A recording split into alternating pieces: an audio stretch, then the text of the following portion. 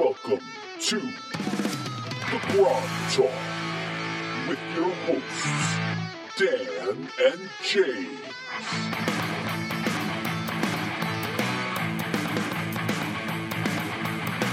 Oh, good morning, good afternoon, good evening. Welcome to Grog Talk. I'm James. I'm Dan. And where are we from today, Dan? Well, we're sadly still in the abyss, the sixth layer, right? Yes, we are in the sixth layer of this abyssal burrito or bean dip of hell or Hades. Yeah, still riding the blood river. Right, that's right, right in the blood river of pain. So we've got a giant spider raft.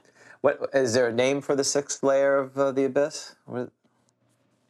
Well, we know I can't see now. You can't do that to me because what you're doing is you're tempting me. Oh, okay, I can look it up to check to go off of right to minimize Skype or whatever, and we know that's risky. You're going to lose me. Maybe people want me to take that risk. Yeah, it's the connection in the abyss, the internet connection. Right. They need to. Elon Musk needs to help out with that or something, right? Get some satellites down here because.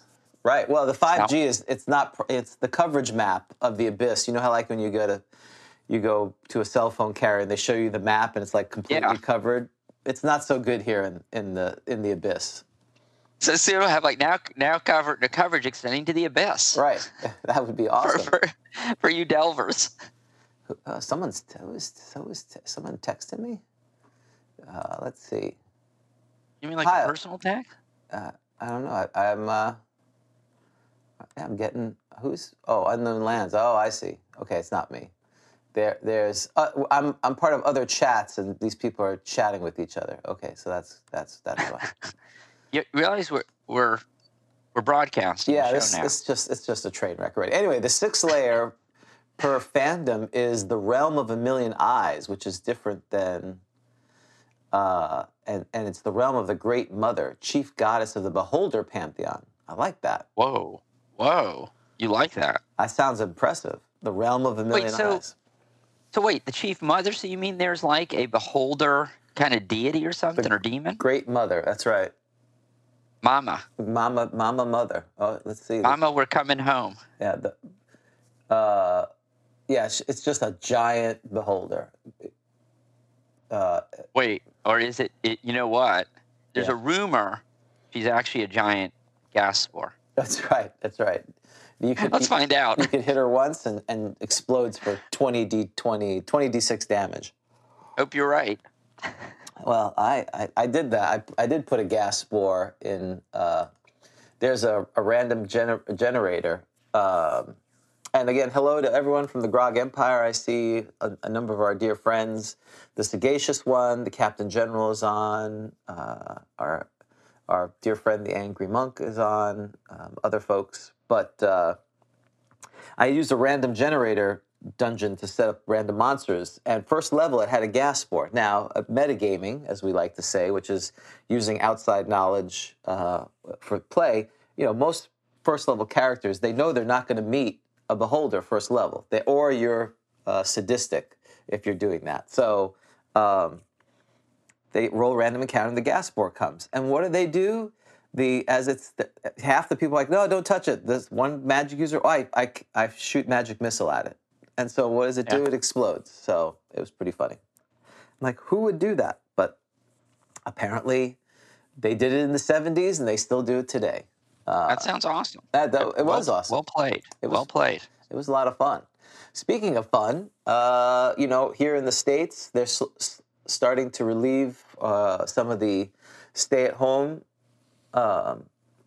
orders, right? We're able to go out and get infected in faster rates than we were before. So Right. Looking forward to the rebound. Right, yeah. I think they have testing centers. They should just have virus centers. You should just be able to just go there and get the virus. I think they're called supermarkets, but if there could be other places they could just set up and you can just get it over with. Because at this point, it's kind of frustrating. But assuming this trend continues, that we will have GrogCon, October 9th through the 11th. Whoever survives the pandemic, hopefully you'll be able to join us then at the Days Hotel by Wyndham. And we're still looking forward to that. We got to get with Craig at some point. I'm sure he's kind of holding off to see how things are going, but hopefully in the next month or so we can get with him and finalize some of the dates. He's kind of like our governor He is. now, right? So we're waiting for information from him. Like, he's. I wonder if he has a Dr. Fauci. I don't know. Yeah, he needs someone. He needs someone who's going to who says if it's, because if not, then you've told me that I'm hosting GrogCon, which just sounds amazing. At your house. Yeah, nothing like, doesn't it? Yeah. BYOP, bring your own pajamas and sleeping bag. And a swab so we can test you and temperature check. That would be good too. Yeah, I'm sure your wife is going to be thrilled. Yeah, so that you may be good. Yes, thank you. I'm not planning to go. I'm staying in my secluded bunker and my Zoom account. We're all using Zoom or Skype or something to talk to everyone. My background is a atomic bomb shelter from the 50s. That's what I look like now. I'm just hanging out, waiting for it to happen. Also want to give a shout out to Brian, who's online. His weekly, he DMs every other week. Grognard's Guild Online. It's going very well. I played a couple of weeks ago. It was super fun. If you're interested, go out to the meetup. Also, DM Josh is running Temple of Elemental Evil. So if you are home, locked in, and you're not playing, give us a try. It's usually Friday evening, 7 p.m. Eastern Standard Time. And next week, we do not have Grog Talk, but instead we have a very special patron live event that will be streaming 2 p.m. Eastern Standard Time. And what are we going to be doing, Dan? We're going to be running The Halls of Tizentain by Albi Fiore. Yes. Probably, is it fair to say it's your favorite adventure? Oh, yeah, absolutely. So Rising of the Dark by Daniel Collerton would be second. But, yeah, it's definitely Halls of Tizentain. So we've got 4 folks lined up to play, plus you and I, maybe some special guests as well. So it'll be a fun event, 2 p.m. Next week. And again, thank you to our patrons who make this happen. We know with the economy and everything else, you have plenty of priorities to provide support to. And if you're continuing to do that, thank you. If you'd like to be a patron, go to patreon.com/grogtalk. We do have a heraldry coming up. I just got to get with we have a new patron who has, I just need to find out what area he or she is claiming. So that'll hopefully next week. Swedish Challenge, again, Japan is killing it. We got up to number 21 during this week. So again, thank you to Minion and other friends out there. Very exciting. We did get an iTunes review, again, thanking us. I don't have the exact one. I'll have to look it up. So please, that's always great if you leave a review, good, bad, or indifferent. That's how people can find us. Okay, so Dan, why don't you introduce who we have joining us? Okay, so it's our pleasure today to have Dr. Louis Pulsipher. He is a prolific game designer. He has a website, pulsiphergames.com, which provides supplementary and playtesting material for his games. He also has a game design channel on YouTube. But most importantly for us and for our listeners, he was a prolific contributor to RPG magazines in the late 1970s and the 1980s, most notably White Dwarf and Dragon magazine. By my estimate, close to 100 articles. So, and I like to read them before our guest articles, before we interview them. That would take too much time to have done today. But so, Dr. Pulsipher, welcome to Grog Talk. Thanks for joining us. Well, thank you for inviting me. And I can see why you'd have trouble reading that much. I'm planning to have 2 books, each about 100,000 words. That'll be reprints of articles plus some new material. That is great news and we'll talk about your articles, because what I absolutely love about your articles is how useful they are to readers. So, and we'll talk about that. We can get into whether it was your teaching background that influenced that style for your articles. But maybe you could start off by telling us, because this is about first edition AD&D, so we love to go way back in time. That'll be our focus. could you take us back to when you first discovered? I know you were a war gamer. Could you take us back to when you first discovered Dungeons and Dragons? Well, of course, most of the people who played Dungeons and Dragons then were war gamers. I actually corresponded with Gary Gygax in 1966 when I was all of 15 years old as part of the International Federation of War Games. I remember calling him sir, and he said, "Don't call me sir, I'm not old enough." And he wasn't really at that time. It's a long time ago, obviously. As for Dungeons and Dragons, I lived for a short time in a little village in Bellevue, Michigan. And somebody's mother told my mother and so on that somebody else in town played games. I went and visited him, and he had Dungeons and Dragons. Well, I looked at it, and there were lots of dice. And I said, as I often said then, I hate dice games. I was a diplomacy player at that point. So I didn't take it up at that point. Then in 1975, my brother and I went to a convention. We had a camper that we'd borrowed from our stepfather. And at night, we got a Dungeons and Dragons game going in the camper. The referee got up on top, the part over the cab, and the rest of us sat there and played through much of the night. I don't know if any of us had played before other than the referee. And that was my first Dungeons and Dragons game. And it was kind of strange because the referee liked firebombs. So we'd carry Molotov cocktails around with us, and we'd be in a dungeon, and we'd run into like 30 hobgoblins. And we were like 3rd, 4th, 5th level, something like that. I was an elven magic user because I was going to be a magic user. That was always something I knew about Dungeons and Dragons. I was going to be a magic user. So we'd throw firebombs at them and burn them up. And the other thing I remember about that game is the elves had a possibility to see or detect hidden doors. But the referee felt that the elf had to actively do that rather than just have it happen. Well, being a fairly stubborn person, I started saying, "Elf, elf, elf," for long extended periods of time until he finally gave up and said, "Okay, we'll just assume that you're always paying attention." We call it now what, elfing the room. Yeah, we elf the room. That's what they call it. Yeah, the elves go around and do it.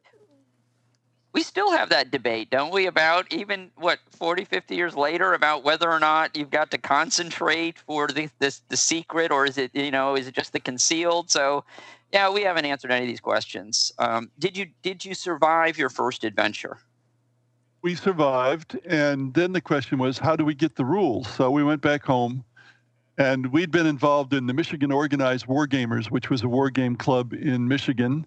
I lived in Michigan at the time. And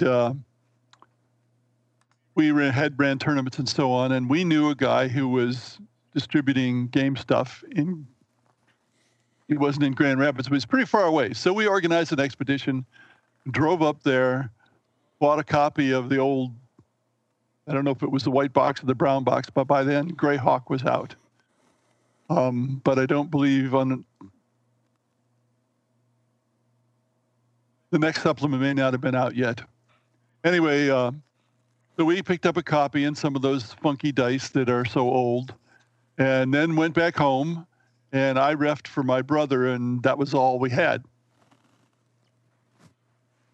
Now, we're at this point in time, because you graduate, right, in 1973, because this is going to become relevant because you pursue a PhD.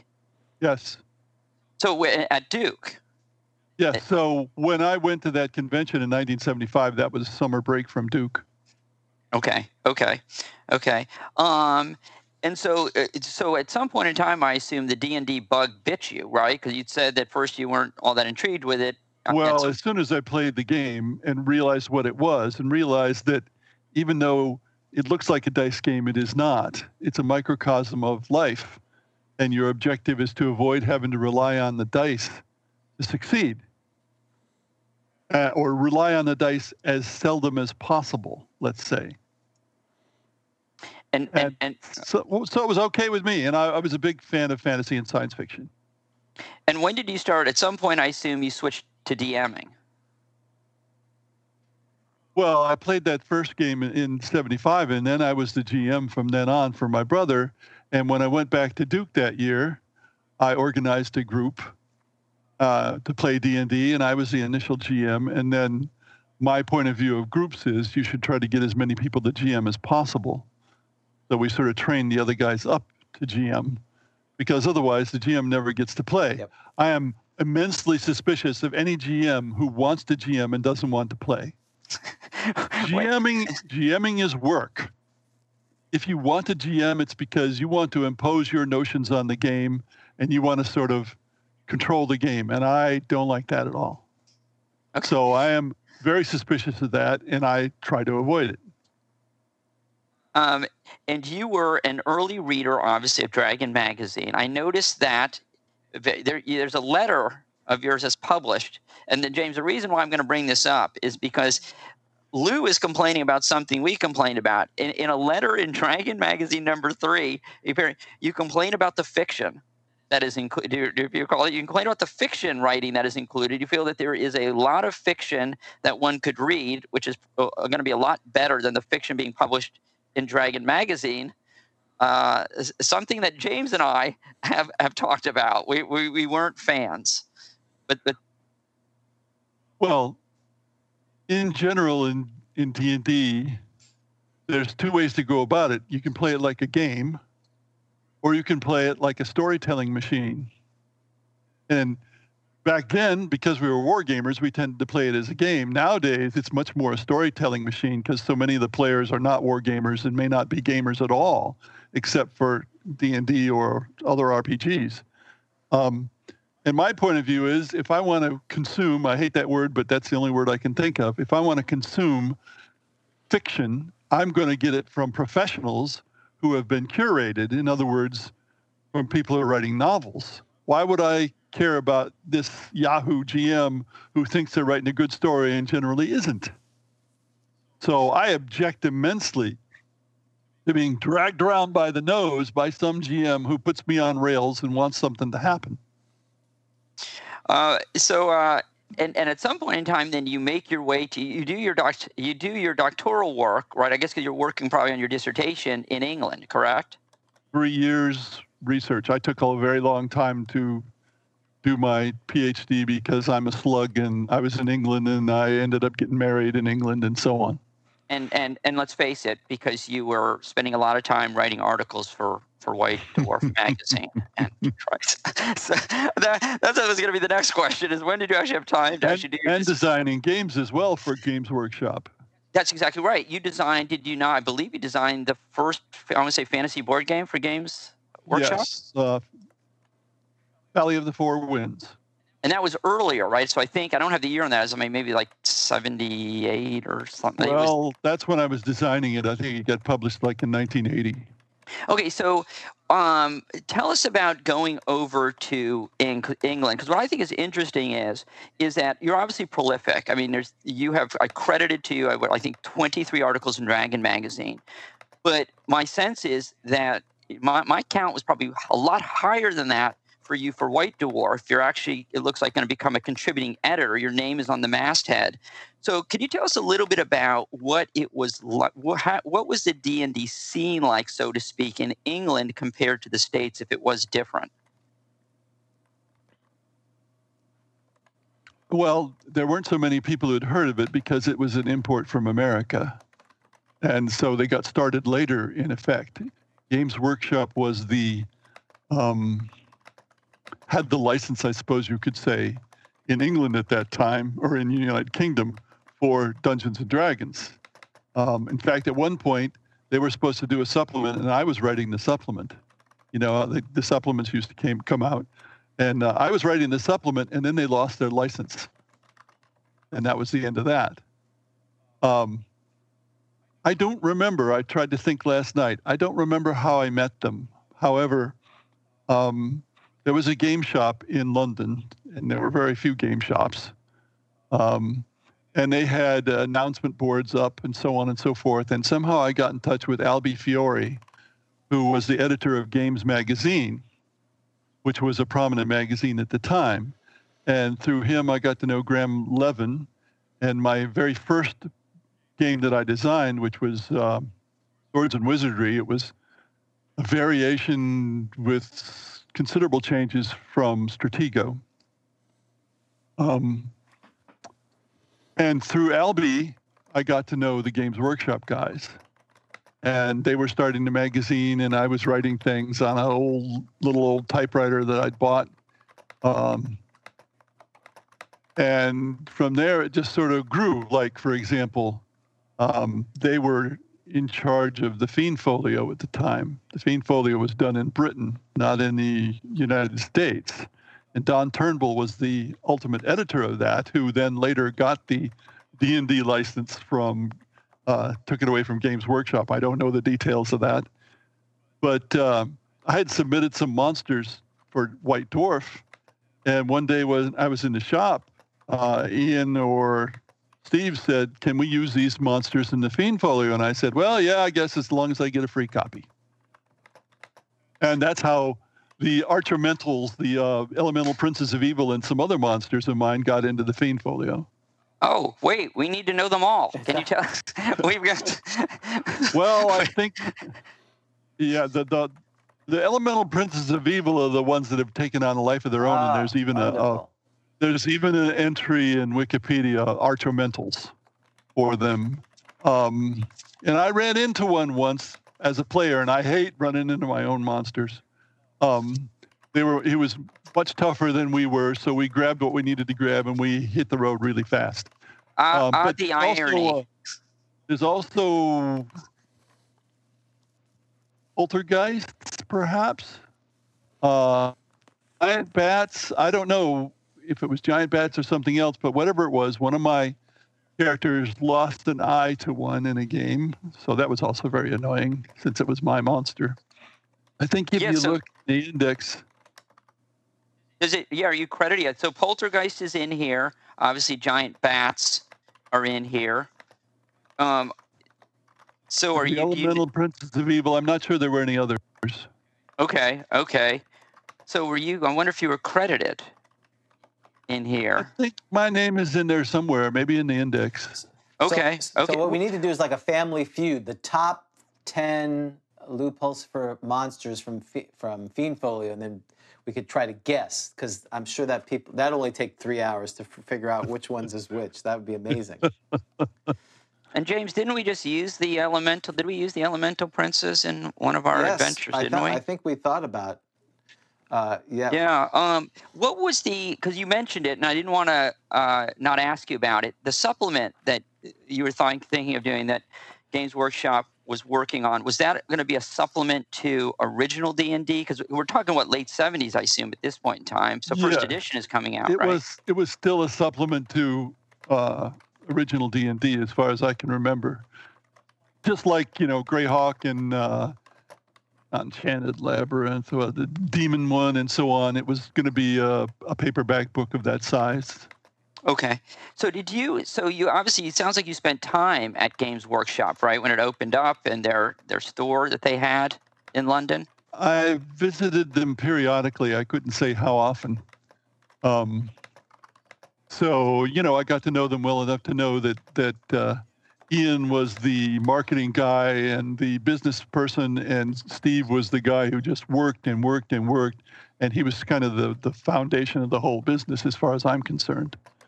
Could you tell us, and I don't, obviously this is about you today, but, we just went through White Dwarf magazine number 18, which has my all-time favorite adventure, which is Albie's Halls of Tiz and Thane. And, sadly, of course, we lost Albie, about a decade ago or so. Could you tell us a little bit? I mean, how much did you interact with him? Is there anything you can tell us about Albie? He just seems to me like, in all honesty, like the coolest guy on the planet. He was cool, yes. And I had probably more contact with him for quite a while than with the Games Workshop guys, because he was the editor of Games Magazine, and I was contributing things to that. And then Games Magazine was associated with the shop, and Graham was the owner of both. I actually had Diplomacy, Games, and Variants published by Graham But unfortunately, he made a mistake somewhere along the line and got his shops in trouble, and they shut down. Whole business, poof. Okay, and now you were. How did you find a group over there? Because I saw a reference somewhere where you made a reference to the King's College campaign, which you called quite stingy, I believe. Well, there was a billboard. Well,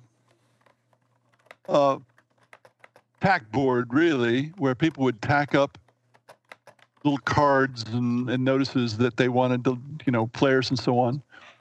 And I was looking for a group, and I found a notice, and I wrote to the guy. Of course, that time it was snail mail. And we agreed that I would meet and teach some people how to play D&D. Well, then he got sent down, which is to say he flunked out of King's College London and got sent to a lower university. That's the way things work in England.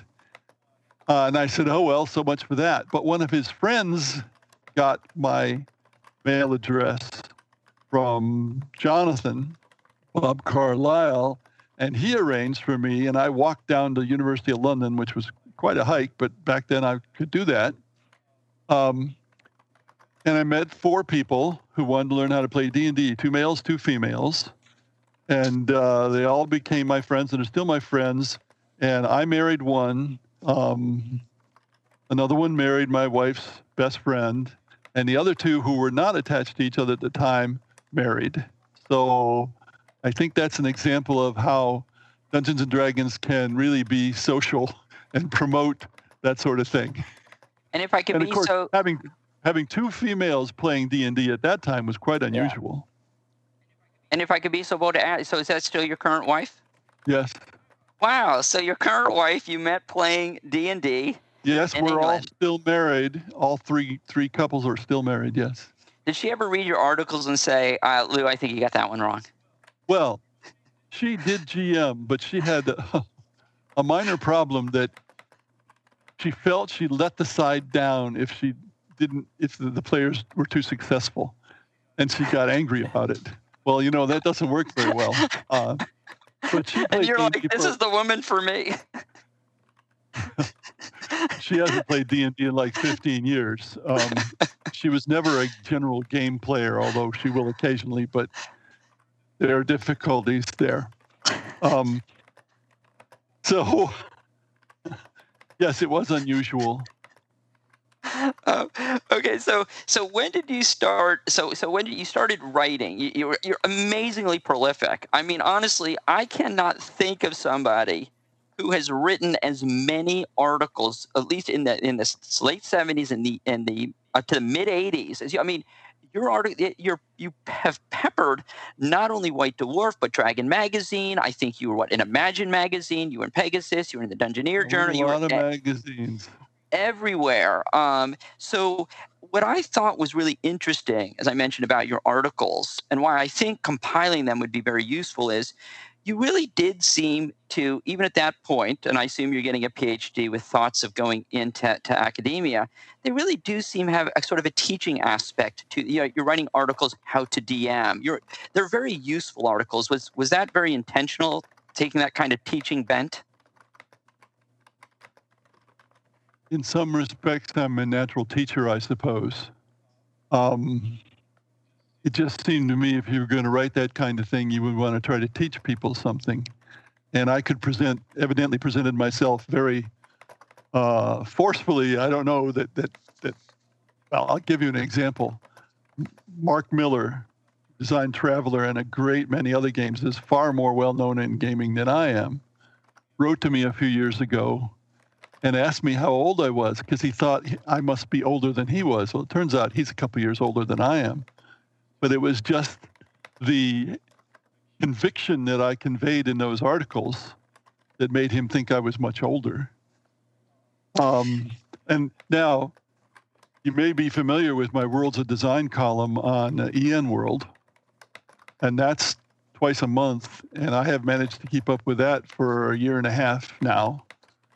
So it's an interesting task to try to find these 600 to 900 word subjects that are worthwhile.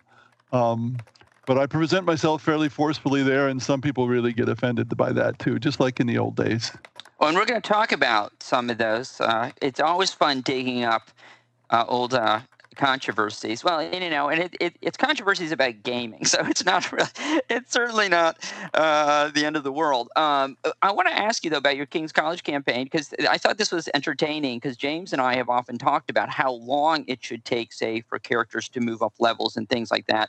And you said that campaign was the stingiest you'd ever heard of. You said 35 adventurers, 7 magic items, 47 dead, excluding resurrections, and no one near 5,000 experience points. I said that? Yes, that's what I have down here. Unless I've cut and pasted it wrong, I have you saying that yes, in the King's College London campaign, which is the stingiest I've ever heard of. There may have been some total party kills early on. But that stopped once they figured out what they needed to do, which was have really big parties. So the players played several characters. And I've always been in favor of that, because if you just play one character and that character for some reason is incapacitated or is a magic user and saving their last spells, you don't have much to do. But if you play 2 characters at least, then generally one of them has something to do. Now, some people say, oh, I can't keep track of 2 characters. But I say, what, are you weak-minded? It's not that complicated, especially at lower levels. Now, if you're trying to play 18th level characters, but we never do that. We never have done that. The game is broken at that level. It just doesn't work. But it did take a very long time to go up, like 10 adventures perhaps, to go up a level. So I don't know about the 5,000 experience points, and I'm not sure about the 47 dead, although I remember one total party kill where there were 18 or 20 dead. It was a really big party. Sleep spells were poison. If you got hit with a few sleep spells, you were screwed. Yeah, we just had. That was one reason why you had big parties. Yeah, we just had that yesterday. I ran my game online. Obviously we can't see it. And it's the same. The magic user was trying to cast it in front of the party, and I don't automatically allow that he's. Even though he's a genius, there's the dynamic of combat. So I made him basically make a saving throw to see if he landed it just outside the party reach, and he failed to save. So the orcs were slept, half the party was slept. Yeah, and if there were 10 orcs that they didn't see, it would have been game over. So you're exactly right. That's funny. Still happening. Well, and if I recall, I saw you wrote an article where you talked about things that characters could bring into the dungeon for extra protection. Like, I don't know if you remember this. So James, why should you bring, I believe, let me see, dead rats, make sure they're dead rats in a bag. Dead rats in a bag? Any idea? Why should you bring, this would be like a new trivia segment for our show. Yes. Why should you bring in dead rats in a bag into your dungeon? I mean, what adventurer doesn't do that? They're not thinking. And just to let you know, Lou, some of us are that dim-witted. I played a single character that was multi-classed, and I kept forgetting. I was a cleric ranger, and James can confirm this. I kept forgetting that I was a cleric. I kept looking for healing. Oh dear. So James, why do you bring rats in a bag into a dungeon? Well, let's see. Because they have disease, and you feed them to the monsters? That would be my guess. Oh, Lou, do you remember? I think that was some of your advice, wasn't it, Lou? It's only been 40 years. Well, I wrote an article that was titled "Ready for Anything," and that was where a lot of that stuff. And many people mention that article even today. I don't remember specifically why the dead rats, but certainly you could throw them down, and a monster might stop and eat one while you're running away. Because running away is, to me, part of D&D. Your typical D&D group. They beat open the door and they charge forward and fight and so on. They don't even think about running away. Yep. Well, that's not very, the game isn't intellectual, but it's not very cerebral. So the way we ran it, I guess I sort of taught the other players to do it, both at Duke and in England, was take prisoners and squeeze them till the pips squeak, as Lloyd George once said. Get all the information out you can. But if the referee doesn't allow any information to come out, there's no point in doing it. And that's typically what happens. The referees, you can't learn anything from these guys, even with ESP and so on. And the other thing was run away, especially if what's going on has nothing to do with your mission. We were very mission-oriented. And in the end, in North Carolina, I had some soldiers playing, and they could understand that. Mission-oriented. We're not here just to grub experience points or to grub treasure. We're here to achieve a mission, even if it's a mission that we assign for ourselves. Because to me, the way I wanted to play and the way I arranged my campaign was, it was a war between good and evil.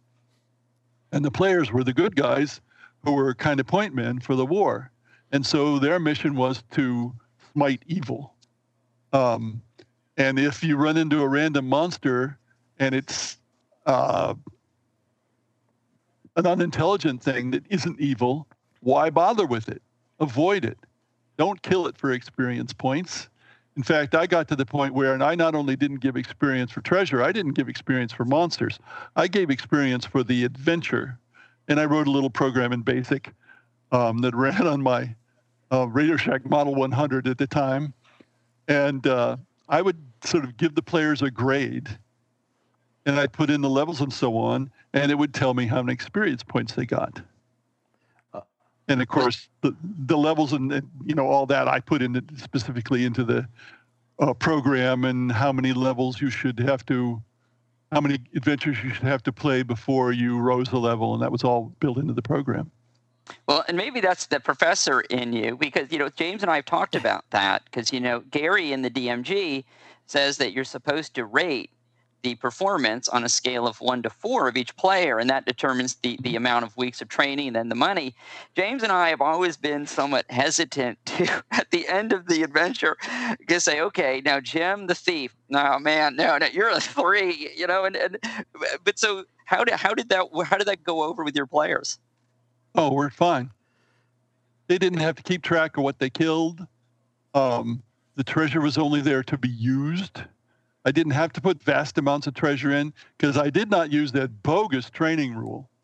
That's the biggest, most bogus rule in the game, because you end up having to become a money grubber to get enough money to train. And my point of view is there are 2 ways to learn. One is through experience, and one is through classes. And of course, I taught 17,000 classroom hours of stuff over the course of my career. There were many times when I wasn't teaching, but many times when I was. So you're fighting these monsters and so on. You're going to learn an awful lot from that. You don't need to be trained by somebody. You might be able to benefit from talking to somebody who's a higher level and has more experience, but you don't need to cough up vast sums of money to get trained when you've already been trained by yourself and by your own experience. But even if that made sense, turning the players into money grubbers was a really bad idea. Yeah, we've had that. We have that exact same thing. But also just rating. The idea of, that was pretty good, but you didn't. You could have picked pockets there. I'm giving you a 2.78 on this. It's a rating for the party, not for the individual. Oh, I see. Well, but in the DMG, it talks about individual ratings. Well, that's more difficult, and it opens you to controversy. Right. No, I you rate the whole party. Right. See, I want parties to be self-regulating. Yeah. When I play, my objective first is to make sure everybody stays alive. Everybody in the party stays alive, unless they're really stupid, at which point, if you're going to rush off and do that on your own, there's only so much I can do for you, because I got to take care of everybody else. That's how I want all the players to be. It's again, very mission-oriented and foreign to many, many, many D&D groups nowadays, because essentially you don't have to worry about getting killed. You're about character getting killed. And if you don't have to worry about getting killed, you can do all kinds of zany, bizarre things. And you end up with, at the extreme, what I call all about me D&D, where each person, when their opportunity comes up, they're wanting to contribute to the story and do something cool and this and that and the other thing, and the other people just sit around and watch. And to me, that's a really bad idea, but that's the kind of thing you get into with certain kinds of story games. It's not a case of the referee, the GM, telling the players a story. It's the case of the players collectively writing their own stories with themselves as the star. Now, in general, you can set up Dungeons and Dragons and many other games, and not just role-playing games, in two extremes or somewhere in between. And one is you set up a situation and let the players write their own story. And the other is you set up a story that the players go through, and they're going to go through the story the way you organized it. Right. And my point of view of that one is, again, as I said, I'll take the professional storytellers. Thank you. I don't need you. You may be good, but most likely you're not. Yeah. And I always thought the former was more fun as a DM because you get to be surprised by what happens. You're now really more of a participant. Oh, yeah. As soon as you run the different groups through the same adventure and see the vastly different things that happen, it's really interesting. Yeah, absolutely. And I wanted to ask you about, because you made a reference to your campaign being good versus evil. So I wanted to ask you about the Necromancer. So that's one of my favorite. I love the Necromancer class that you wrote for White Dwarf. As you know, I've mentioned I'm a huge fan of the Halls of Tiz and Thane, and Albie put the Necromancer in draft form in that. It's later published. I think it's a wonderful class. I would use it as an NPC, but it sparked a back and forth between you and Don Turnbull, which I thought was interesting. And obviously not just because you're our guest here. I mean, I side with you. I'm like, what's the big deal? But Don somehow, I guess, took it that you were advocating for players to use evil characters, which actually I've done. And so do you remember sort of that back and forth you had with Don? Absolutely not. Oh, okay. That's way too long ago. I said in the rules that it was a non-player character to be used as a bad guy because I felt that the evil clerics, as just sort of a mirror of good clerics, just weren't my idea of an evil priest. Yeah. And so I made my idea of an evil priest. Now, I'm sure some people have ignored my advice and used that as a player character. But that was not my intention, although I did provide experience points, I believe, and levels and so on. That was always true, though, of NPCs as well. I mean, even in the Dragon magazine, I mean, that was standard fare, was that you listed experience. You almost sort of like tempting people to run it as a PC. Yes. And I've run evil parties as well. And it does work in certain circumstances, and it's interesting to be in an evil party when you're neutral. I've probably been in evil parties when I was evil. And, if you've played the game enough, then you've experienced a great deal of smite evil in the name of God. And my clerics get to be crazy because they see the fighters just chopping people up with, 2 attacks around and so on. And so my clerics try to get hold of girdles of giant strength so they can really smite the enemy. They get a little insane, but high-level clerics tend to get a little insane anyway. So it did come back to, this is a really good monster, but it's a human monster. And if people want to play evil characters, then they should be able to play evil characters. I'm not going to tell them not to. Yeah, and that's what the back and forth basically was, is that people then started writing in saying the Necromancer has kind of crossed the line. You're encouraging the playing of evil characters, and then other people writing in, yourself included. Your letters were published saying, look, it's meant as an NPC, but what's the big deal? If you want to play it, go for it. I mean, the Necromancer was a loner. It didn't really fit very well. And so I just thought it was sort of an entertaining. What it did was, I think your Necromancer class brought up a larger issue of, should D&D simply be good versus evil, which I think we had Tim Kask on. And I think Tim Kask, if I recall correctly, felt very strongly it should be good versus evil, versus a lot of other people who don't necessarily think it has to always be. I mean, look, seems like half the player characters tend to be chaotic neutral, right? Because they feel like they can do anything they want. Chaotic neutral thugs, I call them, yes. And that was to me, and still is, what players want to be, because then they don't have to worry about doing good things, and they can do the occasional nasty or even evil thing, and yet they don't suffer the penalties of being evil. Right. And the penalties of being evil when I play is I do no alignment on everybody in the party. If somebody's evil, I'm going to charm them out, and because they're evil. I'm not going to have them in my party of good guys. And, let the evil guys get killed, not us. So there are penalties to being evil. But a lot of the chaotic neutral thugs, they don't want to be called evil. They want to have no constraints. And, that's the 21st century in a nutshell, is a really big dislike of constraints.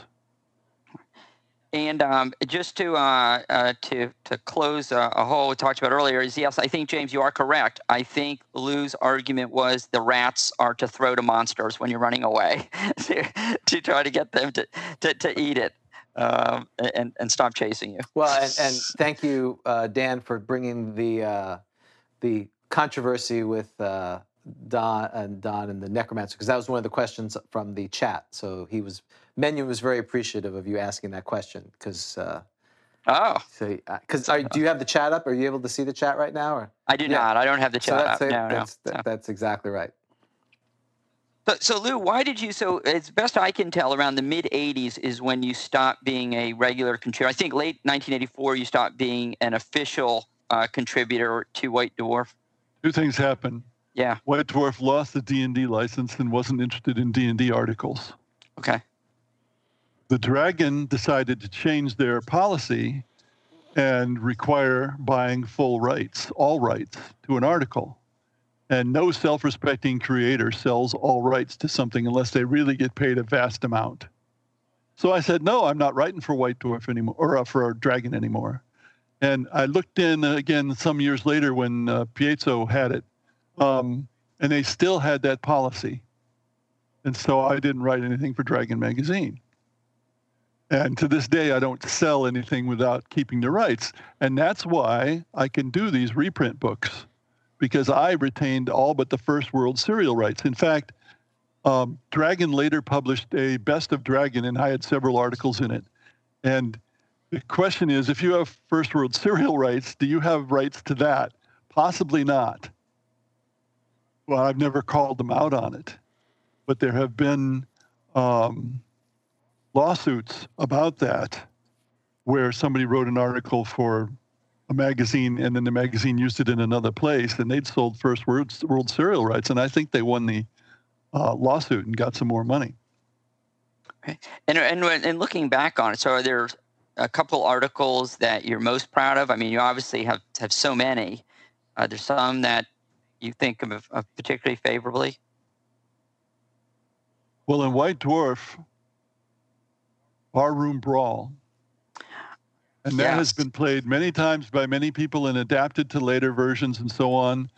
And so that's one. And another one is the introductory adventure through Moria. And that worked partly because it was a good introductory adventure, because the people playing, the presumption was that they were familiar with the Lord of the Rings.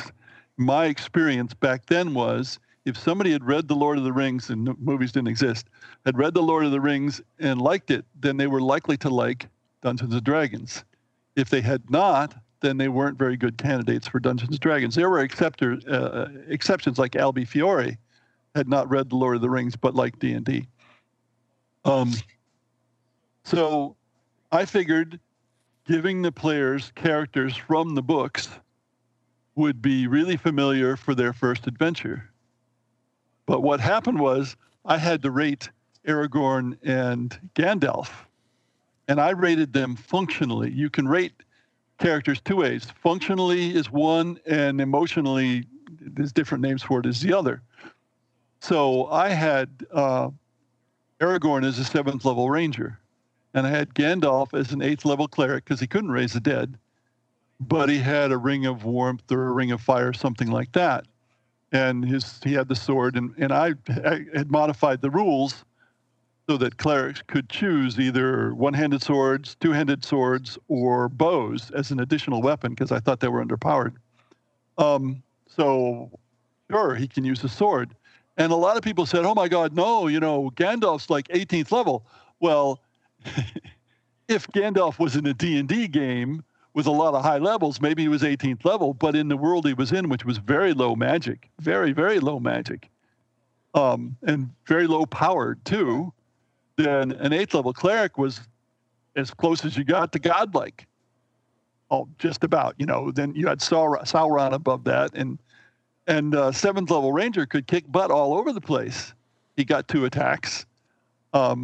So when they ran into the Balrog, which was an old D&D Balrog, which was a really fun monster that was good to fight because it had 10 hit dice and armor class 2. It's ridiculous I remember these things. And he did a 3 to 18 attack and a 1 to 12 attack. So he was tough, but you could take him out. And if you had a 7th level ranger and an 8th level cleric, you could hold him off at least. So compared to the D&D Balrog, they were quite well leveled, but people just couldn't stand it. They had to be really high level. It was an emotional thing rather than a functional thing. And what I think is interesting is with respect to, and I listed the Moria adventure as one that I noticed in particular when I went through all of your adventures, because what's nice about it is, as you talk about, is it's you enter and you exit. So there's a clear mission. It's not just for a new party, a new group of players. It's not just, go kill a bunch of things and get a bunch of treasure. You have a real goal that's easy to understand for a new group. So I liked that. And what was interesting about your Barroom Brawl, I noticed that it was voted the best, and I can't remember what year, but it was voted as the best article that ever appeared in White Dwarf magazine. Number 3 was Albie's The Lich Way, which is considered a classic. And so you actually, at least at some point in time, that was listed as the number 1 reader's favorite article, Barroom Brawl. And I don't take credit, and I didn't take credit in the article for the actual idea of a brawl, because I'd heard of somebody who'd made a Wild West brawl of that sort, and I just said, well, we can do that for D&D, and that's what I did. And it's and just real quick with that, I mean, our friend Vic Dorso just made, as part of his Kickstarter brawl, I think there's that classic, the trope of you meet in a tavern, and a lot of the modern D&D people are like, well, it's the reason it's a cliche is because it's boring. You're all sitting there, it's awkward. What's the best thing you can do? Have action, a brawl, which is great. It's unlikely people are going to die because it's more fisticuffs, so that your logic makes a lot of sense. You get action, people are doing stuff, they get together, they figure stuff out, and there's some momentum as opposed to them awkwardly trying to discuss with each other, their backstory, which is, the way we played, was pretty bare bones. Yeah, I'm a fisherman, that kind of thing. So it was a great a way to propel the game forward, and a lot of people start their adventures with action. That's a way to do that. So that's a great. I'm definitely going to look that up and see how that compares to what Vic did for his Kickstarter. You'll find it's quite different because it was not intended to be a preliminary to a adventure. It was intended to be something you played at a convention. Okay. So it was a one-shot. Oh, interesting. And each player was given a character, and that character had a secret motivation. Some of the characters were evil. One of the characters wanted to get a woman, however he could do it. Another character was a man-hater, because there were female characters. And there was somebody who was a lawman, and he was chasing a rat, a giant rat, or a weir rat, and there was a weir rat as well, and so on. And so it was the interaction amongst those and just having a fight, and some of them could be taken out and so on, and that was the end of it. And it worked well that way. How long does a game take? A barroom brawl? Yeah. I have no idea. I've run it at least once, but it was a long time ago. Okay. But at conventions, typically you're talking 2 to 4 hours. Okay. Wow. Okay. And when you have like 10 characters or more, it's going to take a while because each one has to do things individually because they're not on the same side. So I would think it went more toward 4 than 2, but I don't remember. Another article that you wrote that got a lot of attention was your article on why dungeons exist. Mm-hmm. Right, and I thought it was quite interesting. I remember that article. That was even before we were getting ready to interview you. When I was going through the old Dragon magazines, that was one that really interested me because it was, you've talked about realism, and you've written articles about realism in D&D, and having some sense of realism. And I also sort of wondered, why? And I think you pointed out in your article, it seems a little silly, perhaps, to have all these dungeons and the place to be doing all the adventuring. Why are they there? And so you wrote an article trying to give a rational explanation, right? Yes. And I have a tendency to look at games through a lens of, well, I'm in military history. PhD is in military and diplomatic history. But it breaks the immersion for me if what I could call silly things happen. And so I'm trying to find rational explanations, not excuses, for why things may happen. And the basic rational explanation for a dungeon is, if you have magic of the sort in D&D, you don't have castles anymore because they are not decent fortifications. You may have something on the top level, but you dig in. And that's where the dungeon comes from. I don't buy the mad wizard business. Because isn't the we need a place to enslave the maiden that we've kidnapped, but isn't the gunpowder? Isn't gunpowder basically, I think, right, is what brought an end to castles, right? Yes, because it was at some point you could get bombards that would knock down the walls. James, are you impressed? That you know that I know that the decline. Yes. Yes, that's good. What was your PhD in military history? So if you were in England, it sounds like you were studying British military history, and if so, did that sort of inform the way you approach D&D? No, it was British naval history. It was aircraft in the Royal Navy, 1908 to 1919. Oh, do you play a World War I aerial game by any chance? No. Really? Okay. I have been watching YouTube videos about 2 games that are very interesting. Ultimate Admiral Dreadnoughts, which starts kind of in 1900, and Rule the Waves 2, which also starts in 1900 but moves up through where you can have aerial stuff. And I might someday buy one of those games, but of course, if you buy a game and you really like it, you spend an awful lot of time playing it.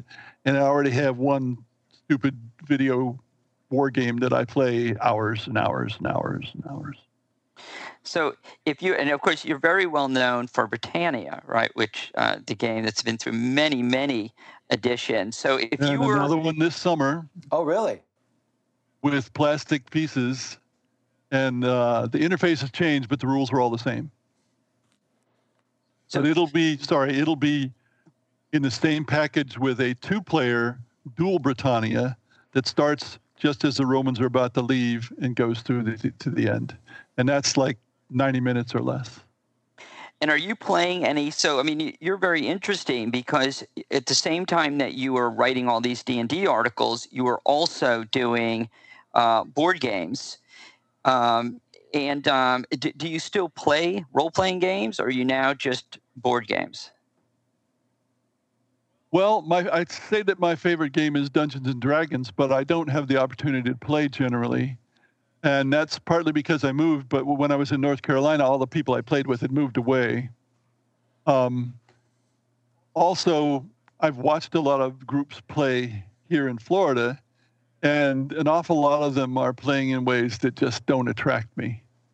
Well, do you know where the current, in our humble opinion, where the current center, other than Lake Geneva, where the current mecca For first edition AD&D? The Medina. The Medina of, it's not quite Mecca. It's another holy city, but it's not.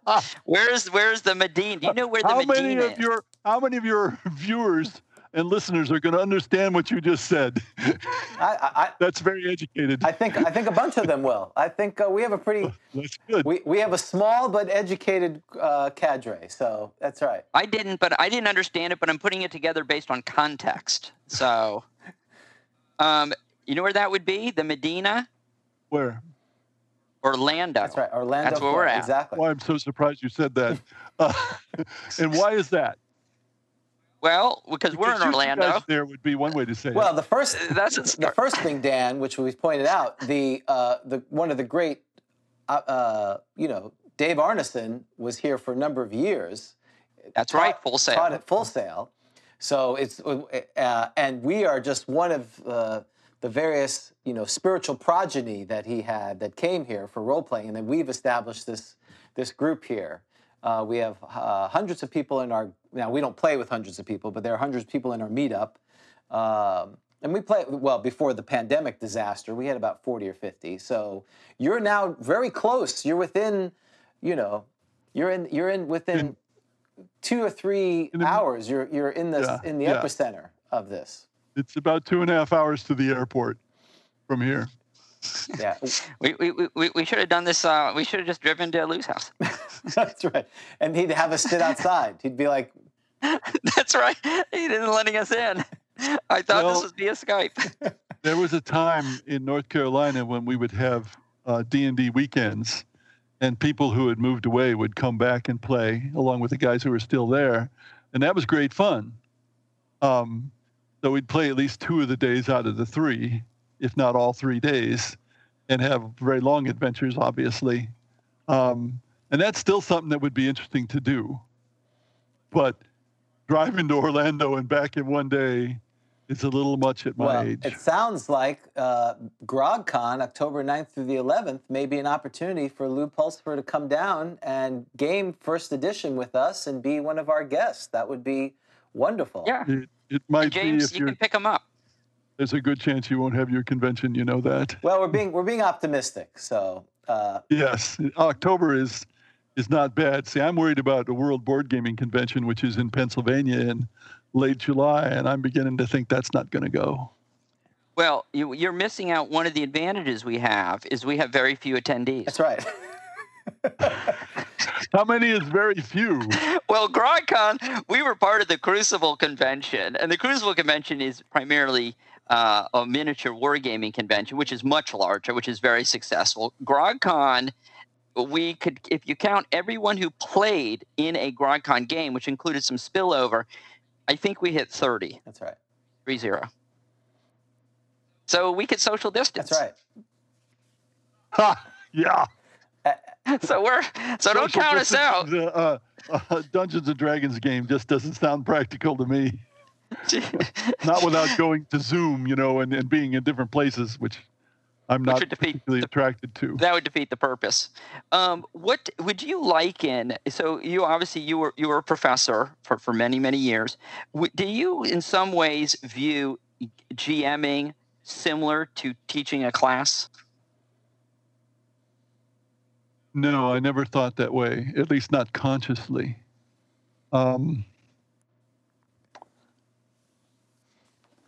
What is it like? See, I've used to say referee, that you were neutral, but you aren't neutral. I mean, when you come down to it, all role-playing games are negotiations between the players and the referee, because the rules themselves are like miniatures rules. They're open to negotiation in many respects. But the GM's purpose is to scare the snot out of the players, but not to kill them. Because if you want to kill them, it's easy. It sounds like teaching to me at this point. I'm not sure why you haven't seen the connection. You have to be hard on people. You do have to be hard on people. And I am trying to teach them, but what I'm teaching them is the what I'll call the proper way to play the game. But a lot of people don't want to know that anymore. People don't want challenges in their entertainment. In the board game world, an awful lot of people don't want to play against anybody. they'll play in games where there are 4 players, but they each are doing their own thing. They're not playing against the other players. And that's a very strong trend in games, that you do still have people who want to play against each other, but it's a smaller and smaller group. Now, college students are kind of interesting because some of them are used to playing video games, and some of them play video games where they're playing against other people, and then they don't mind playing against other people in a board game. But you get to older people, 30s, 40s, and so on. The ones who play Euro-style games just don't want to play games against other people. And did you ever have, so when you were teaching and a class was over, did you ever have a student come up to you and say, Dr. Pulsipher, I have a question? You're like, yes. In Dragon Magazine number 42, you argued, did that ever, even once, happen?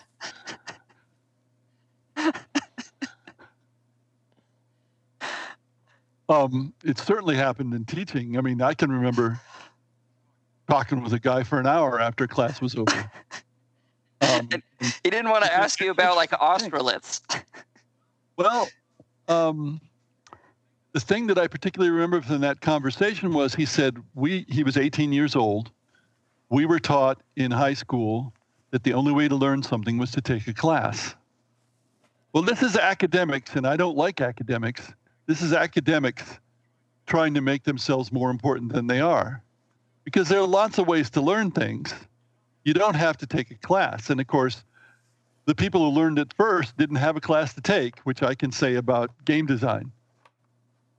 And yet you get to the point where academics say, if you don't have a degree in game design, you can't teach game design. If you don't have a degree in creative writing, you can't teach creative writing. It doesn't matter if you've written 5 novels or even if you're a bestseller, you can't have a full-time job teaching game design or teaching creative writing. And game design works the same way. And that's academics. You don't want to get me started on the education system in this country. But obviously it's failing badly. I mean, look at the people we have out here doing stupid things. And I hope you guys are intelligent people and are opposed to Trump because he's an idiot. But, not everybody has that point of view. And part of it is education. They just don't understand how things work. I guess I never have to actually take my hat off now. My Make America. Where's your maggot? That's right. Well, it's inside. I have to go get it. Actually, I'm late for a protest rally. Can we wrap this up so I can get out there? James is going to be protesting outside your house tomorrow. That's right. I was going to bring. As long as he stays outside. Actually, yeah. The first account. That'll be the campaign.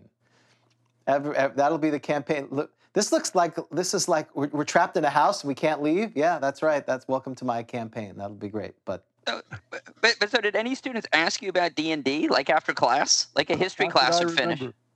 Not that I remember. Now, at one point when I was teaching, I started a game club because that's the sort of thing you expect to have at a college, is a game club. But I don't believe we played D&D. I had board games to play test, and they played those sometimes, and they played a lot of Yu-Gi-Oh! D&D didn't much come into it. Okay. They missed an opportunity. James, do we have any questions on the chat? No, they're commenting that the good doctor is the first one to drop the F-bomb on Grog Talk. Yeah, but so that's a first. So they want to give an award out. Are we going to lose? Are we going to lose our F-bomb? Yeah, you did. Oh dear. That's okay. Are we going to lose our FCC license? Well, no. We put this as not safe for children. And on YouTube, you have to say if it's safe for children or not. Yeah, I know. Middle-aged men and speaking about Dungeons and Dragons is clearly not safe for children. They have better things to do. So than that. Should we ask Lou some of our standard questions, like what does he think of Unearthed Arcana? Well, when did you stop? Did you play for a long time, or did you stop after a certain? I played for a long time, and I have played occasionally. in more recent years, but the opportunity hasn't arisen very much. Like moving from North Carolina down to here really screwed up my schedule for 3 years altogether because we had houses to sell and we had a lot of work to do on them. Well, you mentioned I'm sorry, you mentioned that that the games you saw were not to your liking. So maybe, and I get your feel of the old school aesthetic, what we call old school Renaissance. We play first edition. I think partly it's nostalgia, partly because we don't want to learn another system, which just for us, we know the kind of game we want to play. So what was different that you saw that didn't compel you to keep playing? I played first. When second came out, I said it's not enough different from first to worry about it. When third came out, I did play it and referee it, but first edition and second encourages cooperation, which is what I want when I play the game. And it does that because it requires combined arms to succeed, and because the game as presented by Gary was, watch out, you might die. Third edition is one-man army. I'm going to find all the rules I can that make my character even more powerful, and I'm going to show off how powerful I am. And part of that is because it posited parties of 4 people, which is way too small. One of Lou's laws is the survivability of the party varies as the square of the number of party members. So a 4-person party is 16, and a 6-person party is 36, more than twice as survivable. If you only have 4 characters, they have to be one-man armies, pretty much. And third edition also became very crunchy. There was a lot of details to get through with the stat blocks and so on before you could play the game. Now, fourth edition I played but never refereed. And the one good thing it did was bring back cooperation to the point that you had individual powers of characters that could only act to help other characters.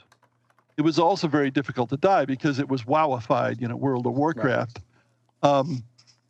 And they made a terrible mistake. They focused on combat instead of the other things that are interesting in D&D. And combat is what computers are good at in computer games. Now, 5th edition, somebody called it a cleaned up first edition. And to some extent it is. It's much simpler. It's easy to get into the game. They made it sure you could make up a character and get going. But it's very easy to stay alive because of bizarre spells like that. Revivify, I think it's a third level clerics can cast it. Yeah. You sort of shrug yourself and say, well, how do you ever die? But what they're doing is making it easier to play because many of the people who are playing now are not gamers even, let alone war gamers. Right. And they don't particularly want challenges. They want to have a sort of a playground. And okay, that broadens the market. And, if you're in publishing, you're there to have a broader market and make more money. So I can't object to that particularly.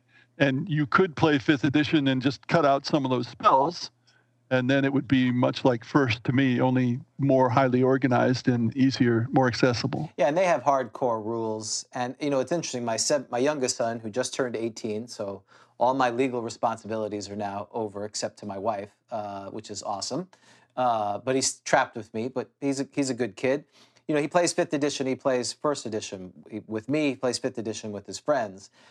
And exactly what you're talking about, Lou, there is that if you play it as written or as without any optional rules, it has that feeling of, I call it the A-Team. I don't know if you remember the A-Team back in the 80s, where, bullets are flying and the bad guys are exploding, but nothing ever happens to the A-Team, and there's no blood. Oh, yeah. It's like Commando. Yeah, it's the movie Commando. But even there, they had some bloody. But the A-Team, nothing could happen to them, and there was some tension and resolution. But really, there was no chance, and no innocents were hurt. It was clearly good and bad. Now they do have hardcore rules, but I think where they do go off the rails is there's so many classes and permutations versus the character, really being a derivative, an extension of your play style. And one of the questions we had, since you did play OD&D, the original box, and then you went to 1E, was that a natural evolution for you, or did you appreciate, or did you like the earlier system? I thought Advanced D&D was an improvement in general and in many details. I did use Unearthed Arcana.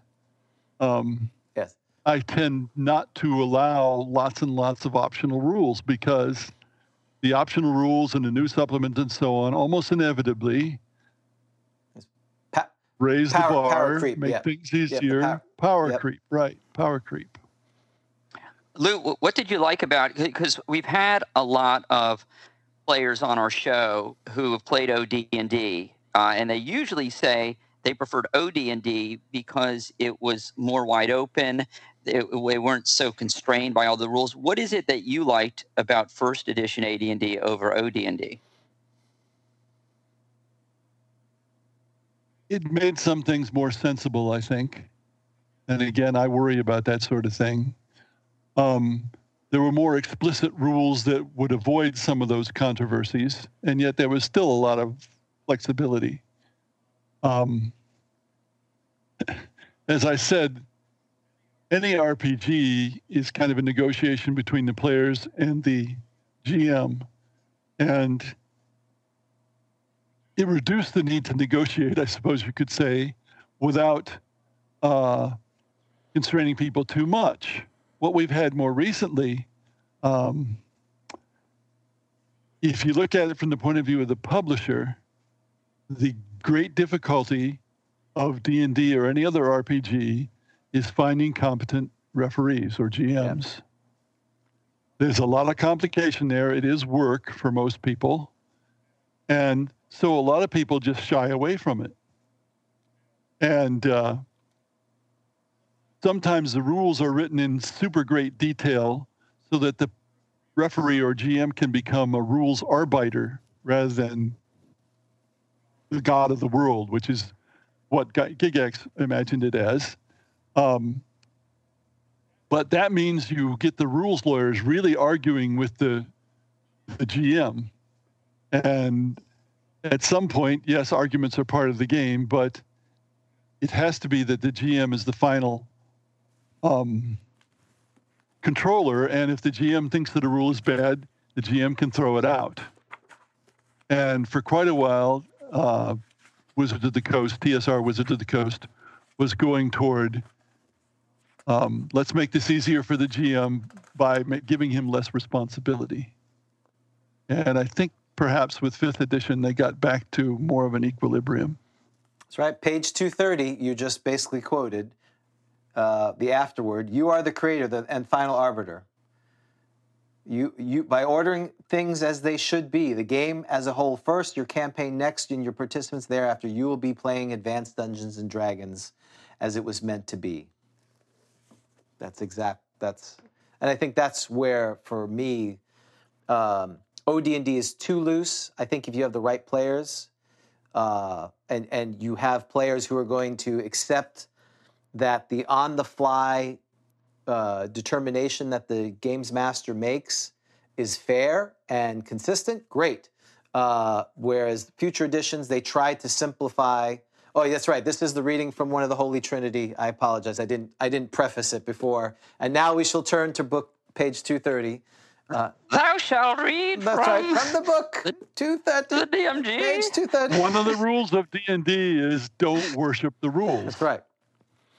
And, but don't we have... I have friends who they want to figure out the demographics of a place. And the first thing they do is go into DMG and look for the demographic rules. Gary Gygax was writing a vast amount of rules. A book like that has a vast number of words. My game design book has 100,000 words in it, and the revision will have 115,000. And that's a hell of a lot of work. And I'm not actually writing rules.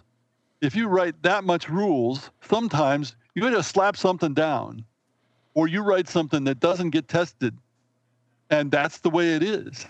So why worship the rules? And yes, you can do those kinds of quotes because those aren't really the rules. Those are the ideas about how the game should work, which, of course, some people will ignore as well. But they're more likely to play a different game entirely than to continue to play first edition AD&D and ignore a lot of rules. Yeah, I never designed my own set of RPG rules because I was happy modifying the first edition. It allowed for that. You could have house rules, and you can change certain things. Like I say, I let clerics memorize twice as many spells as they could use because I felt they needed that flexibility. Otherwise, they'd be stuck as a hospital or a medic where they just have healing spells. I gave the thieves D6s and I let the thieves use bows because I could not understand why a thief couldn't use a bow. That's just nonsense. So everybody changes the rules, and you cannot worship the rules. But the idea in some of the later rule sets was that you couldn't change the rules really. You were just interpreting the rules. And I think that may have allowed more people to be GMs, but it reduced the quality of the game for people. Yeah, it became trying to be a computer arbitrator, almost like trying to simulate a computer game using pen and paper, which fortunately, in some ways, I appreciate 5th edition trying to bring that back. And anyway, I'm just looking at some comments. People are thanking you for some exchanges you've had on Twitter, which you're very kind to respond about the game, and obviously your old White Dwarf articles. People have appreciated there. Someone had a let's see if we got a couple other comments here. Did you run a regular campaign world, or did you run a out of the box campaign, if you at all? I made up my own stuff. Okay. That was the idea of old D&D. I did use modules occasionally, but the world was mine, and the adventures were usually mine. Were there any modules? Today, I'll adapt an adventure because I'm not in the groove of so on and so forth, but the world is still my world, and the adventure will be somewhere in the world. Gotcha. Were there any modules that you remember fondly? Was there a favorite that you went through or that you ran? Well, I didn't go through a lot of those old modules. The Giants certainly sticks in my mind. I never played Tomb of Horrors, Temple of Elemental Evil somewhat, but we didn't get that far into it. Yeah, Lou Pulsipher running Tomb of Horrors would be amazing. We need to do like a charity event for that. That would be. Yeah.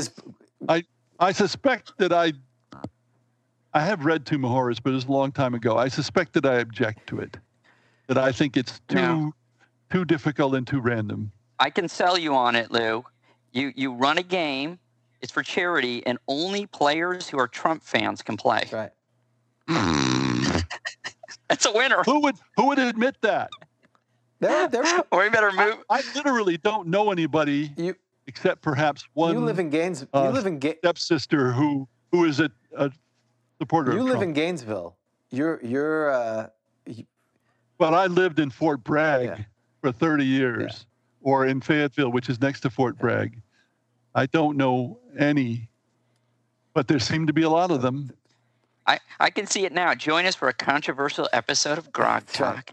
I have some stock questions that are just like a hodgepodge. They don't have any connection, but they're important to me. First, you said that James is going to he usually humors me at this point. You said you're a Lord of the Rings fan, correct? Yes. Okay. Best of the books of the three, which would be your favorite? We're not including The Hobbit. The best of the three. The first one starts very slow, and that's a flaw. My brother actually. My brother. Oh no! My brother actually started to read it and gave up, and years later went through. Okay. So the first one is out. The other two are about equal. All right, 1 point for James. Notice I have many these people two. have commented that the first one is very slow for the first 200 pages. The first one took me 3 days to read. The second one 2 weeks. The last one 2 months. I started rereading them again. I ended at the first chapter, Two Towers. So I'm the exact opposite. How old All right, James. were you? James wins that one. How old were you At when the you time? first Well, read it? just recently I was. Well, what am I now? 51. I was 50. And when I first read it, I was about, I don't know, 12, 13. We had to read in English Fellowship of the Rings. If it went a certain way, if I couldn't power through the first part, maybe it was because it was an academic exercise where I was really excited, and then I read it, and the poems and the stories and that weird guy. All right, that's question number 2, and then I already sense things are not going well for me. Do you have strong feelings one way or another about Tom Bombadil?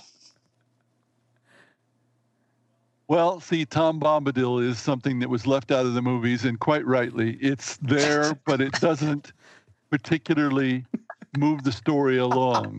It is something that should be cut out. All right, thank you. James 2, Dan thank 0. You, and thank you, Lou. Let me make an observation about the movies as opposed to the books, and other people have said this. The books are a story about Frodo and Sam, about ordinary people who become heroes. In many respects, the books are Sam's story more than anything else. When they made the movie, they made it Aragorn's story. And worse, they turned Aragorn into somebody who had tremendous doubts about a lot of things that the Aragorn in the books did not doubt. What the Aragorn in the books doubted was whether he could succeed. But the movies could have been a lot worse than they were. And when I say movies, I mean the theatrical ones. I mean the extended ones. I watched the theatrical ones in the theater. I'd never touch them again because the extended ones are much better. Interesting. Yeah, I don't know if I have them. I don't know if I've ever watched them in their entirety after the fact. Oh, the extended doesn't. I think the extended is the only one that has the mouth of Sauron, right? I think. That's probably true, but they added about an hour to each movie, so obviously there's a lot of extra stuff.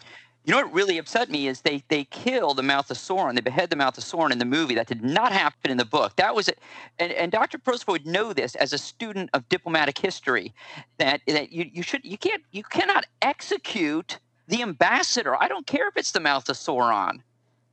Well. Oh, not again. But on a lot of occasions, the ambassadors have been killed and sent back in pieces. Well, that was wrong. That meant the negotiations didn't go well. So actually, there is a hypothetical that David asked: if Napoleon was dropped into the early 20th century setting, how long would it be before he understood the importance of air support? How's that for a random question? Well, that's a really wild, far out question, but Napoleon was an artilleryman. So he understood the value of the big guns. I would have thought he would understand pretty quickly that air support is more big guns in effect. So I think it would not have taken him long at all, but who the hell knows? I've got to ask my gnomes. Good idea for D&D, bad idea. Well, gnomes are a traditional mythology thing, so they were going to be in there. I'll take that as a point for me. The silly gnomes, the tinker gnomes, it becomes silly, and I'm not into silliness. So it depends on what kind of gnome you got. That's not the first edition D&D gnome, James. That's not right. Well, that's wrong. Doctor, it's a stereotype. I'll ask you whose cup this is. Because guess what? It's not presumably correct. Dan's. Yes, he knows me now. I'm the Bombadil Gnomes Fellowship of the Ring dude. So James, you like whimsy. Thank whimsical. You are a good read. And You've read your student. I'm not into whimsical, particularly in D&D, because I feel if you have the right group, if you're playing with friends, and see, I don't go to a convention and play with strangers generally. If you're playing with friends, the fun comes from the people, and it comes a lot from people saying things that they don't intend to have happen in the game, but it's funny. So they say it and everybody laughs, and then the game continues without that happening. Well, yeah, I think whimsicality is not part of mercenaries or soldiers of God completing a mission. And to me, I am a soldier of God, God damn it. Well, and what's interesting is, except when I'm neutral, and then I'm a mercenary. Yeah, whimsical. I'm not sure it's in the thesaurus for it, but annoying is the other term for whimsical. And well, not go that far. You're ganging up on me now, James. This is wrong. Now you've sensed it's 2 against 1, no, and it's now not two. you're It's a kindred spirit. Finally, some lucidity on the other side of Skype. Normally, I get your James loves Donald Trump. Dan, you only have to carry about his opinion. My opinion doesn't count. Well, you're a professor. I can't help it. I want your approval. We're gonna go we should do some ratings on you and rate my professor. So a lot of D&D knowledge. Should neutral clerics be able to turn undead? Not answered in the DMG. The answer that I heard on another one of yours was it depends on whether they lean toward the positive energies or negative energies. Positive energies, they turn undead. Negative energies, they can try to control undead. I don't know what's more shocking. You could make a case that they can't do either one because they chose to be neutral. I'm not more. I'm decide what I'm more shocked about, his answer that he's listened to another podcast of us. Was it prescribed to you as insomnia? Druids can't do anything to undead. Right.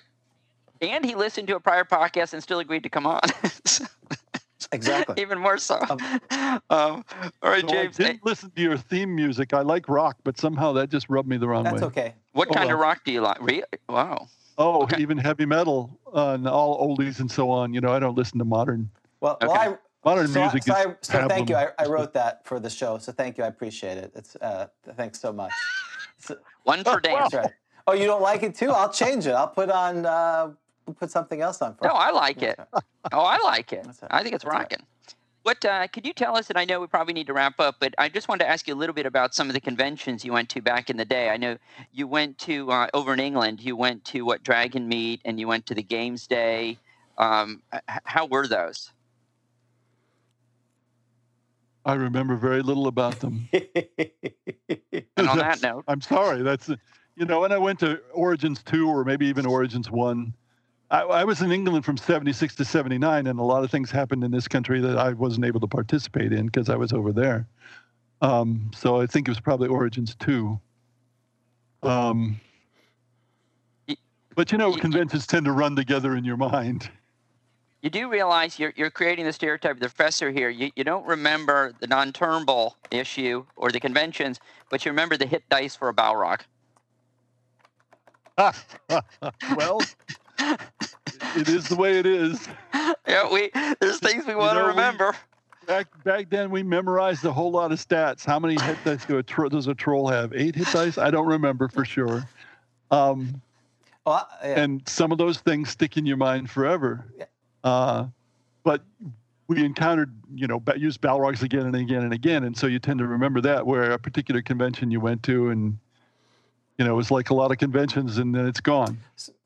And my final strange question is, what is your alignment in real? Well, I used to think it was lawful good. Now I think neutral good. Okay. James claims to be neutral good. But you clearly both can't be. What? What does that mean? You're different political. No, I'm kidding. All right, James, anything else on the chat? Nothing more on the chat, but you did briefly mention a new version of Britannia. What have you been doing? What are you doing now? What can people look forward to from Dr. Louis Pulsipher? And how can they reach out to you if they're on social media or these type of things? Well, on my website, I list where I put information about games, which is a fair number of places. And I am on Twitter. My handle for almost everything is Lewpuls, Lewpuls. So if you look for that, you'll probably find me. So I design games. Right now I'm finishing a revision of my book, Game Design, and working on another book, which is a book about how to write tabletop game rules. and I have a lot of other books in mind, but, sometimes I'm a slug and I don't work on the books.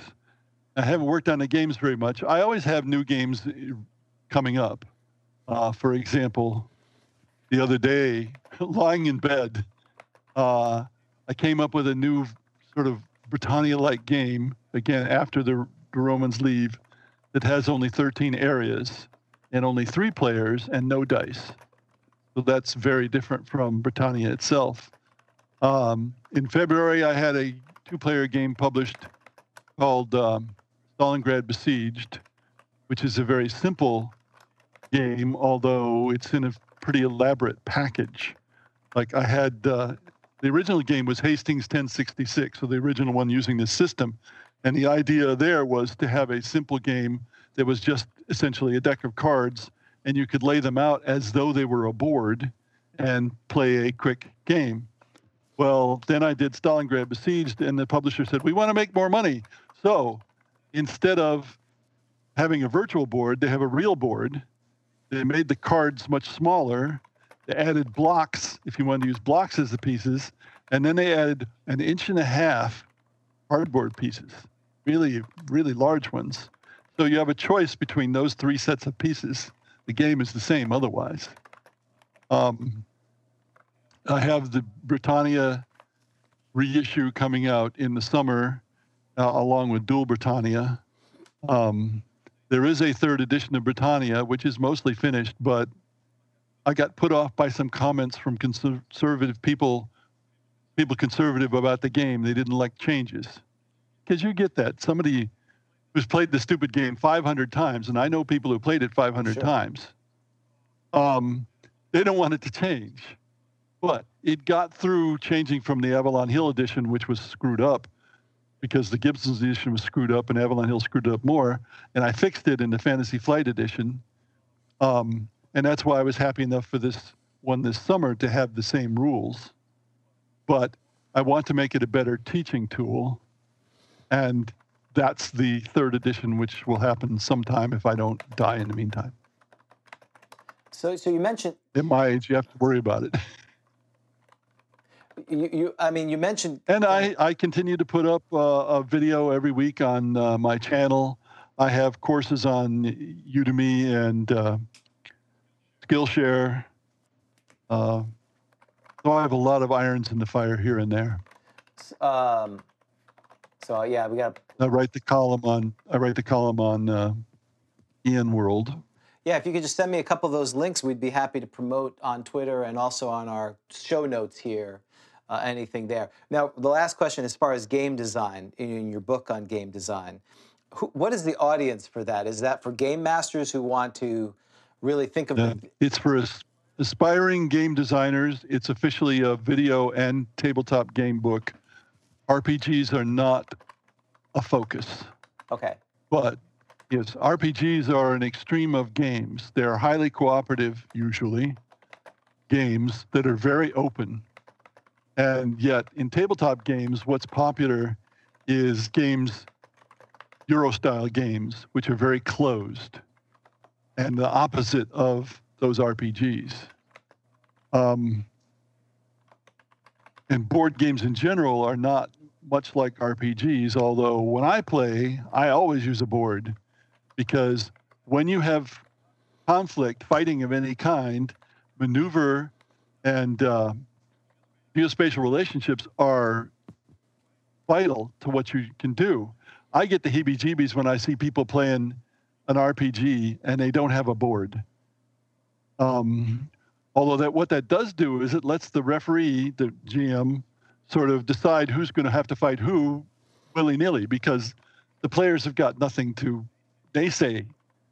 I don't want the game to be, as somebody called D&D version 3, fantasy squad leader. I don't want to go to those extent. But you've got to know where people are and where they can get to. And I don't want to wing that. And it's interesting because obviously theory of the mind is a viable approach. People love miniatures. The game I'm running, I use virtual tabletop so we can see the figures moving around. And for some folks, they have to play with that because they like the tactical. It brings verisimilitude whereas other people with theater of mind, that's the only way they get verisimilitude. So, it's to me, it's tomato using that kind of thing. There's advantages, but you should play with the group that encourages the style that you like. Oh, yes. Yeah. A lot of my mission, I suppose you'd call it, in the Worlds of Design column is to show people that there are different ways to do things. And even though I particularly favor another way, there are lots of other viable ways. And if that's the way you want to play, okay. But when you get into a game and you're in a game where they play a different way than you do, you're not going to like it. So if you're aware of these things and can perhaps ask beforehand, you can avoid a certain amount of unhappiness. Right.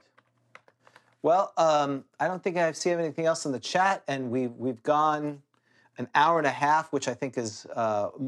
I'm disappointed in you guys. I thought it'd be over 2 hours. Well, we have plenty more to talk about, but we're being very respectful. He has seen the show. I'm just sitting here. I'm retired. I am locked down. If you want to talk more, I'm happy to talk. Oh, well, you should run Moria for us. That's right. I'm ready to go. All right. But you've already read it.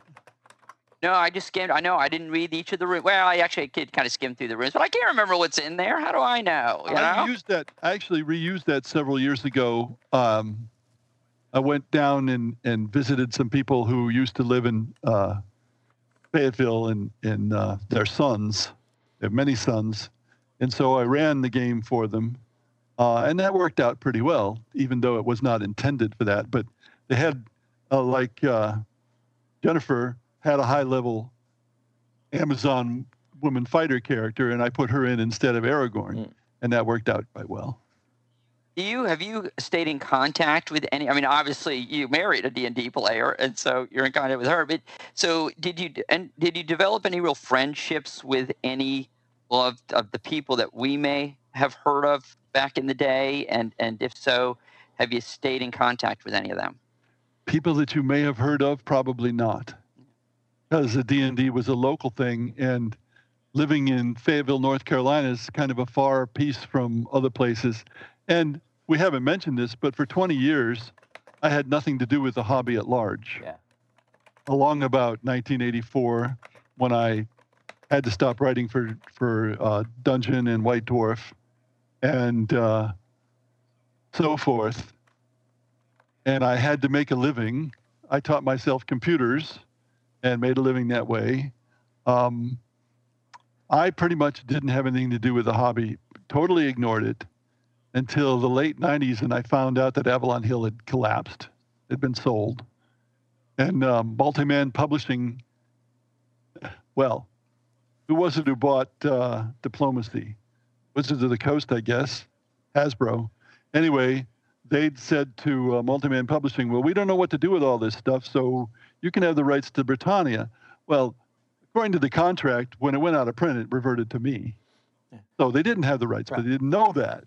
Fortunately, the Multiman guys didn't want to publish it, and I finally cleared that out. But that was my first reoccurring contact with the hobby. So it was published in 1986. They sent me a couple of copies from Britain because it was originally published in Britain. And I opened the box, and I looked at it, and I said, that's nice, and closed it up, and did not read the rules. And I did not actually see anybody play Britannia until 2004. And I went to PresCon in Charlottesville, Virginia, and there was a small Britannia tournament there. And I just sort of walked up and watched. I didn't tell them who I was. Well, you might as well take advantage of anonymity as long as you got it. But it came out who I was, and they had jutes floating in the English Channel long after that was supposed to happen. But there had been a misunderstanding about the rules. And I said, no way, which amused everybody. And so then I realized I had to come out with a new edition just to fix the screw-ups. And fortunately, it's a robust game, so even though there were rules that were screwed up pretty badly, I think, it still worked fine for what it was. And then in the newer version, I added the constraints that should have been there to start with. And of course, some people didn't like those constraints. And to this day, there's one guy who says, well, The second edition of Britannia is a really good game, but the first edition was a great game. Did you have to did you have to convince those guys who you were? Like, did they ask to see your driver's license? Were they Googling? Not that I know of. It reminds me, I don't know if any of you seen Parks and Rec, where it's the Cones of Dunshire, where it's being played in the office, and the guy wrote it. And of course, he goes up to them, and they're quite startled to find it. I know there are imposters. Somebody tried to, well, I think it was computerized, but a Lou Pulsipher showed up on Facebook that wasn't me, and started sending friend requests to my friends. And some of my friends said, "This is fishy," and they reported it, and it got taken down. I don't know. Ultimately, I think the purpose was to then start making offers to them for bogus crap, the kind of stuff you get on the phone. I don't know of anybody who's impersonated me otherwise. Of course, I am very tall, and if people know that, then that takes out an awful lot of impersonation. I used to be 6. It takes us out. Used to be 6'7". Yeah, it takes us out. I think if we stood on top of each other, we may get to 6'1" or something like that. Where I think Dan is the most resembles his player character in real life, which is a gnome illusion. No. Oh, I'm surprised. You don't look like a gnome. I look like an elf. Come on, buddy, or a halfling. But halfling, perhaps. Yes, he's. Yeah, Thank you. Yeah. I'll take that over gnome. Not knowing how tall you are, yes. He's diminutive. When I look very large next to him, and my wife says I'm a small Greek man. So I appreciate Dan. He makes me feel better. But he has a full head of hair, unlike me. So, well, Lou, thank you for your time today. I hope you had a good time. Here's what people are saying. They've been pulsified. As your last name is now an adjective adverb of excitement and fun. Some people used to call me Lucifer. Lucifer, that's good. Oh. It sort of fits pretty well together, doesn't it? And I had a goatee and so on, and I looked Mephistophelian at the time. Oh, wonderful. Let's see what else they. But not anymore. Now I'm just a big sugar bear, and I gained a lot of weight and so on. Well, we look forward, and I owe you a file of this, so I'll work on that this weekend. So maybe this week or next week, I'll send you the WAV file as we discussed. I would be happy to send that to you. If you have anything that's coming up that you want to promote, just let us know. We'd be happy to retweet it on our Twitter and social media. The last thing, go ahead. I was just saying, it would be funny if he was like, I've decided I don't need that file. That's right. Looking back at what we just did, it's really not worth it. I thought it was going to be, the interview would be better. I think he's gracious enough to accept it. He may not do anything with it at this point, so that'll be. But okay, so go ahead, Dan. I was just say, is it time for D10? Yes, it's time for D10. We didn't. He's got one. He has chaos. No, I don't have one. It's his drink. Your watch as a substitute if you have secondhand. But I'm not wearing my watch. Oh well.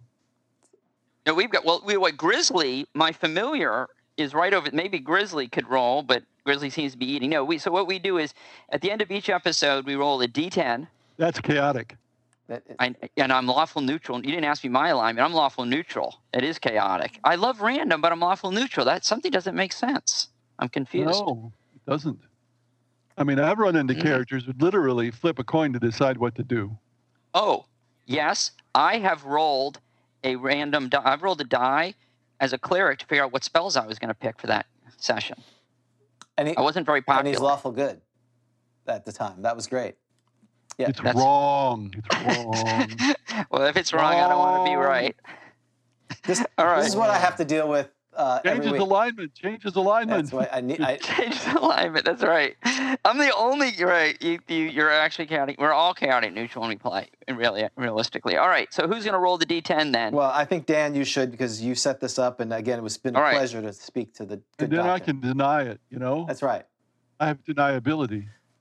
Yeah, that's absolutely right. So here it is. Oh. 9. Wonderful. That's a 9. Congratulations, Doctor. You've earned a 9, which is bravo. It was the F-bomb. Gave it a +2. Right. You chaos. We are chaotic.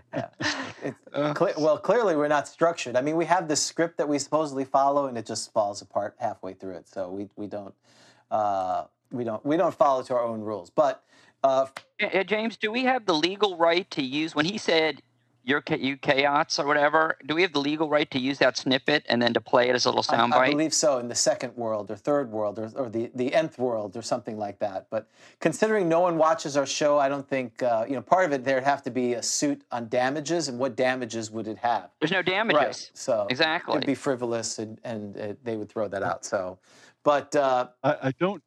Go ahead, sir. I don't have the phrase memorized, but somebody's compared doing a podcast to the question of whether if a man does something in the forest and there's nobody to hear, right, did it really happen? And can the woman object to it? And podcasts, is there anybody to hear? Well, and obviously, if you have people online now, somebody's listening. That's like good. 5. Yes. Well, yeah, because we slow down. We have 15 people online right now. And that's down from... Sounds good to me. Sounds really good. Because James and I we surveyed the landscape, and we said to ourselves, there just doesn't seem to be enough D&D podcasts. We really should fill that gap. Right. There's not enough middle-aged white guys talking about a game from 40 years ago to other middle-aged white guys.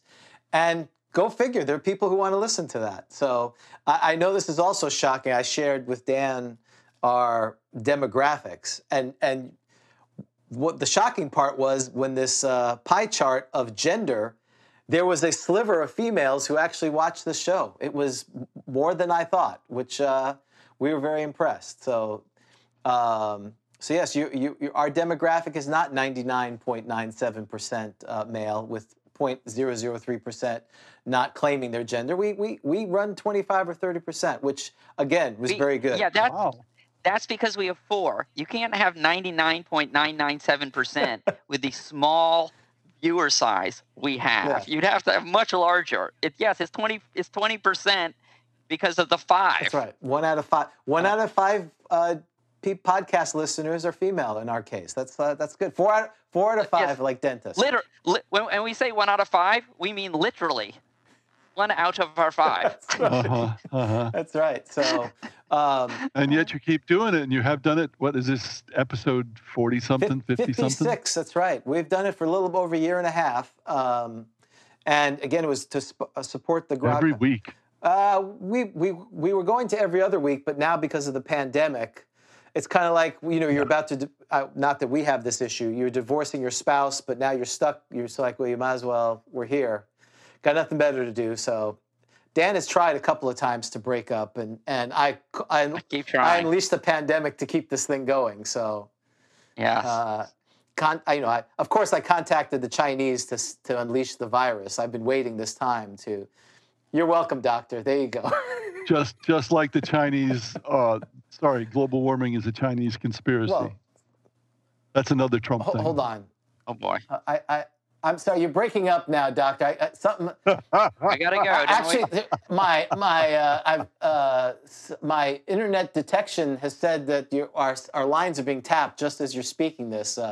Please, this is a crank call. Who cares? It's a crank call. Who cares? I don't want to go to the re-education camps. That's what I was chatting with people. It's like, I said it's too bad the doctor's going to be going to the internment camps in January when the election happens, but. It'll be nice. But we got right on, doctor. And we'll make sure. Actually, we won't do that. We'll just put a 5G tower on top of your house. That's what we'll do that for you as well. So, my wife is English, and I suspect she'd be happy to move to another country. We're exporting our best, sir. I'm sure there are a lot of countries who are following our lead in many things. So.